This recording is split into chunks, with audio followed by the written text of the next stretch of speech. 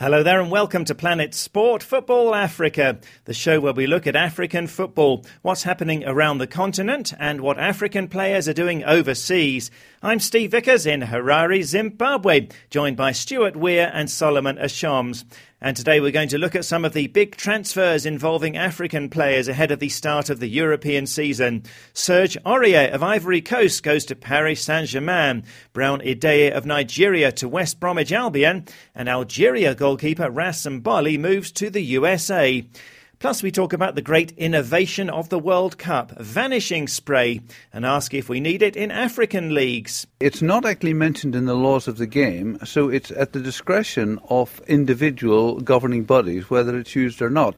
That's coming up, but first a quick word about the 2015 Africa Cup of Nations qualifiers. The preliminaries are now done and the group qualifiers start next month.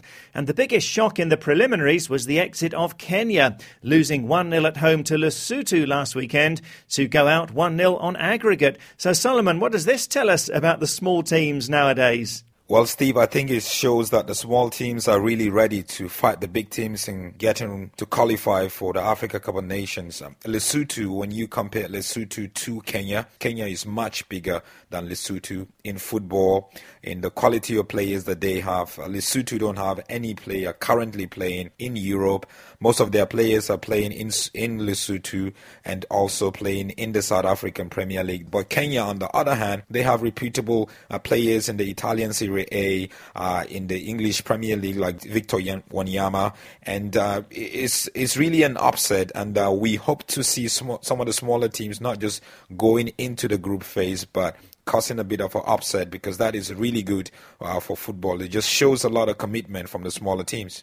Well, shame there for Kenya and Zimbabwe, the other big team to fail to make it through to the group stage of Nations Cup qualifying. Right, the European football season is getting underway. The English Premier League kicks off next weekend and the French Ligue 1 starts this weekend. So we're going to assess some of the top transfers involving African players over the last weeks.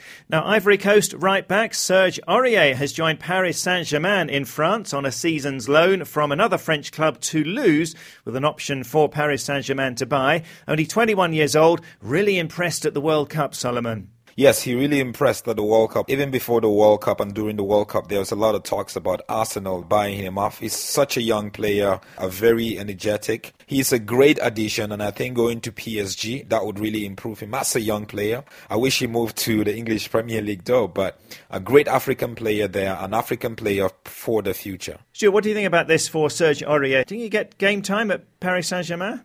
I'm sure that it will work out for him. He may have to wait a little bit at the beginning of the season, but I'm sure he will prove himself worthy of Paris Saint-Germain, and it'll be a good move for him.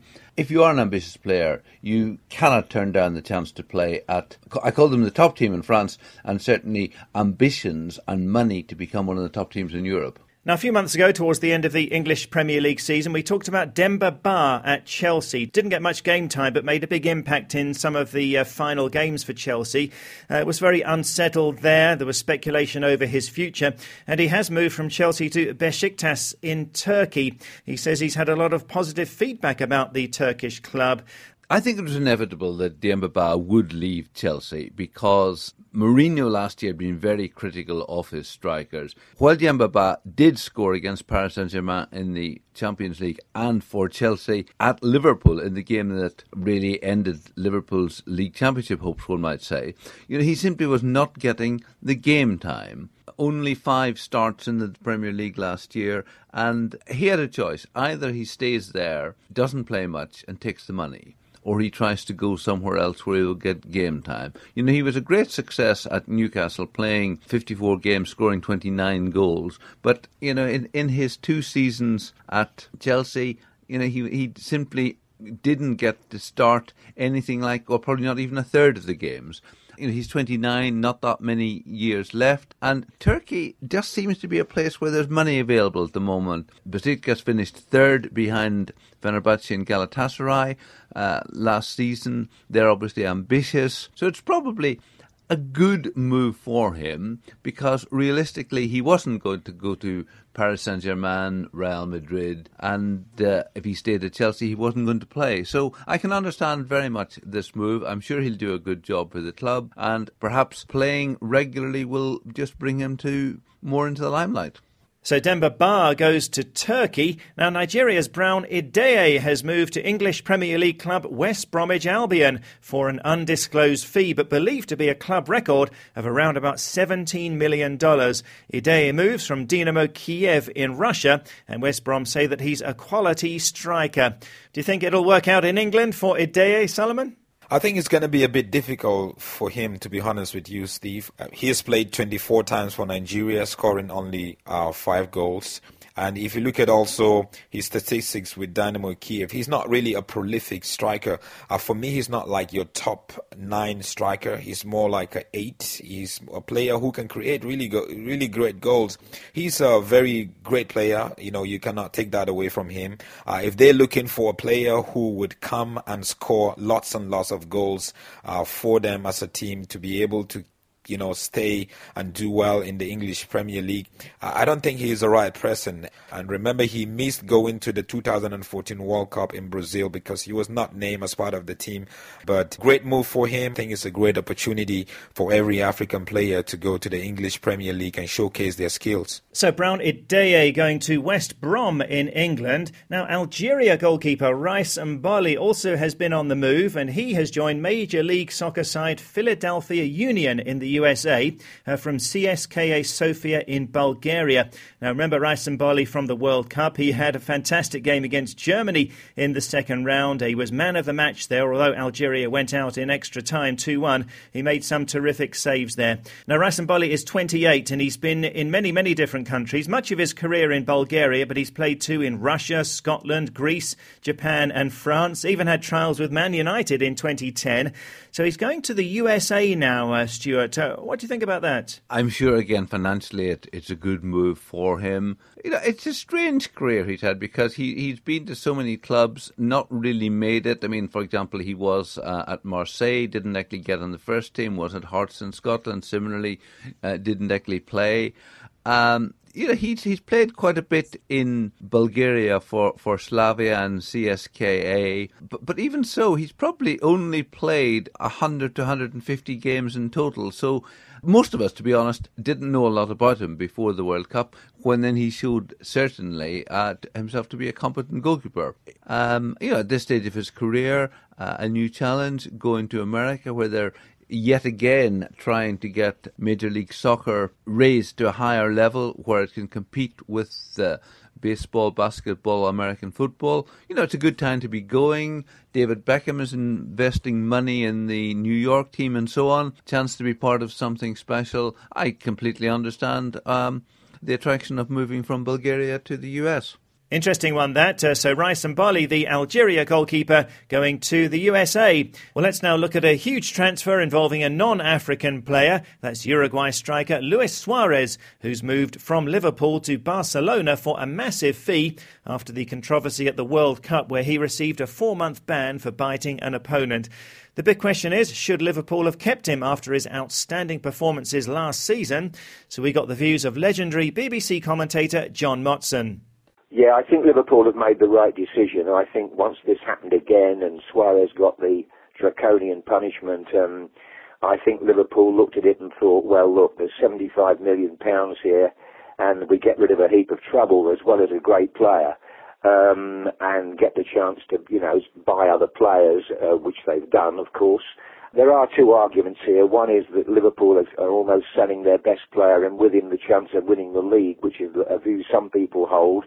My own view is that it rather like last season, he wouldn't have played at the start anyway, and I think they're better off going down a different road. They've got some very good young players, and I don't think Suarez is going to change. That's the problem. So I think Liverpool, if I was in their position, I'd have done exactly the same thing. That's John Motson there. This is Planet Sport Football Africa. I'm Steve Vickers in Harare, Zimbabwe, with Solomon Ashoms and Stuart Weir. And to our Facebook page now. Last week we asked, should Africa get serious about futsal, the version of five-a-side football that's not very popular in Africa, But when we were at the World Cup, we discovered that it's huge in Brazil and that futsal is widely acknowledged to have contributed to the development of football in Brazil. Well, Adam Abaji in the Gambia says, yes, of course, let's try it, and it might help us in the future. Our Facebook page is Planet Sport Football Africa. That's all one word, Planet Sport Football Africa. And this week we're asking if you'd like to see vanishing spray used in your country's top flight league. We saw vanishing spray at the World Cup, where the referee would spray this white foam that looks rather like shaving foam when free kicks were being taken in attacking positions. And Stuart found out more about vanishing spray. Well, it is in fact non-toxic, based on foam and water. And the great thing about it is that it disappears in 60 seconds. And the reason they're doing this is, of course, if you've watched football, you know the referee paces out 10 yards for a free kick, and while his back is turned, the defenders creep forward. Now, by having a line on the grass, it's very obvious to the referee where the player should be standing, and it should stop delays and also gives attacking teams more of a chance because the defenders really will be 10 yards back. It's at the World Cup for the first time, but has this vanishing spray been used elsewhere already, Stuart? Yes, Brazil and Argentina have been using it in domestic football for several years, and then FIFA trialled it at the Under-20 World Cup and the World Club Cup. It's not actually mentioned in the laws of the game, so it's at the discretion of individual governing bodies whether it's used or not. But I understand that UEFA will introduce it in the European Champions League and Europa League from next season, and of course other countries can if they wish. Is it expensive? Well, Steve, I'm told you can order it on the internet for a few dollars. So you say it's going to be used in the UEFA Champions League the coming season. Could it be seen even in my league in Zimbabwe? It's entirely at the discretion of the organisers of the competitions whether they want to use it. Of course, it is early days and we'll see how successful it is, but 2010 World Cup final referee Howard Webb says that he's in favour of it. He said, it will assist us getting the players back at a free kick, and in turn that gives the attacking team a better opportunity of creating something from the set piece. So, Stuart, we're explaining about vanishing spray. So, as he says there, it's not expensive at all. In fact, it's very, very cheap. It's easy to use.